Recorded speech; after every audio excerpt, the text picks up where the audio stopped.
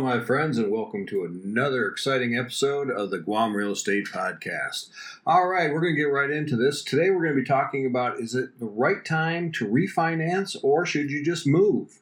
So, in talking about this, a lot of people have questions. The rates are at historic lows. They are going up slightly, but it's a great time to buy. There's some great deals on the market if you're looking to move up or move laterally, or if you want to move down, downsize a little bit, say the house needs have changed a little bit. This is a fantastic time.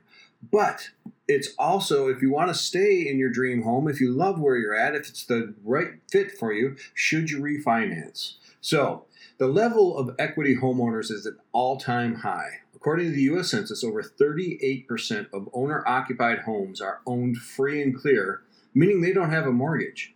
Those with a mortgage are seeing their equity skyrocket too. Every time real estate values increase, homeowners get a dollar-for-dollar gain in their home equity. According to the first quarter 2021 U.S. Home Equity Report from Atom Data Solutions, 17.8 million residential properties in the United States were considered equity rich, meaning that the combined estimated amount of the loan secured by those properties was 50% or less of their estimated market value, meaning you own more of your home than you owe. So, the count of equity-rich properties in the first quarter of 2021 represented 31.9%, or about 1 in 3 of the 55.8 million mortgaged homes in the United States. That was up from 30.2% of the fourth quarter of 2020, 28.3% in the third quarter, and 26.5% of the first quarter of 2020. So that's a significant increase. Now, the surge in home equity has given most homeowners the opportunity to use that equity in one of two ways. One, refinance to cash out some of the equity or lower their current payments, or two, move to a home that better fits their current needs. Let's talk about these two possibilities. One, refinance. An abundance of equity and record low mortgage rates can make refinancing a home very easy. Some homeowners choose to refinance so they can lower their payments. Others convert a portion of the equity to cash while keeping their monthly payments the same.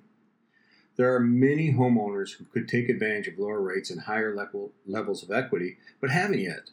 According to the Economic Housing Research Note from earlier this month, there are over 5 million homeowners with a loan funded by Freddie Mac who would benefit by refinancing their loan. As of January 2021, there were 452,122 loans with an average mortgage rate of 6.17%.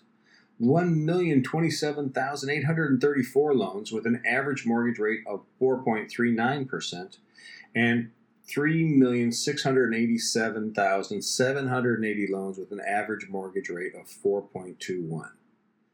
Now, with mortgage rates currently hovering around 3%, any of these homeowners would benefit from refinancing. They could lower their payments by hundreds of dollars each month or cash out large sums of equity while keeping their monthly payments the same. All right, so that's a lot of statistics, and we see that the rate in some of these cases would be half of what people are paying. What's an example? What are we talking about?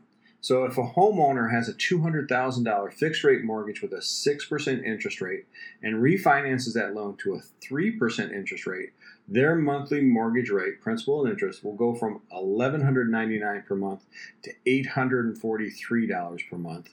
That means there's a savings of $356 a month. And if I got my little calculator, hit my buttons correctly, that's $4,272 each year. Now, on the other hand, if they keep their mortgage payment the same, they could cash out a significant amount of their equity. Now, the other option that we talked about is move into a new dream home. This past year has prompted many households to redefine what a dream home really means. And it's something different for everyone. There are those who have a high mortgage rate that could use their equity as a down payment and perhaps buy their next home without significantly raising their mortgage payment. All right, let's talk about an example of what this looks like. Suppose a person bought a house for $216,000 at the height of the market in 2006. That was the median home price for May of 2006. If they put 10% down and took out a mortgage of $194,400, and the interest rate back in 2006 was 6.41. So They got a mortgage of $194,000 and change at 6.41 mortgage rate. That mortgage rate, principal and interest, would have been $1,217. Now, according to the National Association of Realtors, the NAR, a typical single-family home has grown in value approximately $150,000 over the last 15 years. That means the $216,000 house would be worth $366,000 today. After deducting selling expenses, they would be left with about $130,000, which is $150,000 growth minus approximately $20,000 in selling expenses, so $130,000. A seller could take that equity and use it as a down payment on a new house. Let's assume they purchased a home for $450,000, roughly $80,000 more than the value of their current home. If they put the $130,000 down, they could take out a mortgage of $320,000 with a 3% interest rate. The monthly mortgage payment, principal and interest, would be $1,349. Therefore, they could buy a home worth $80,000 more than the one they have today and only spend $132 extra per month. Okay, so we've talked a lot about refinancing or cashing out your equity. What's the bottom line right now?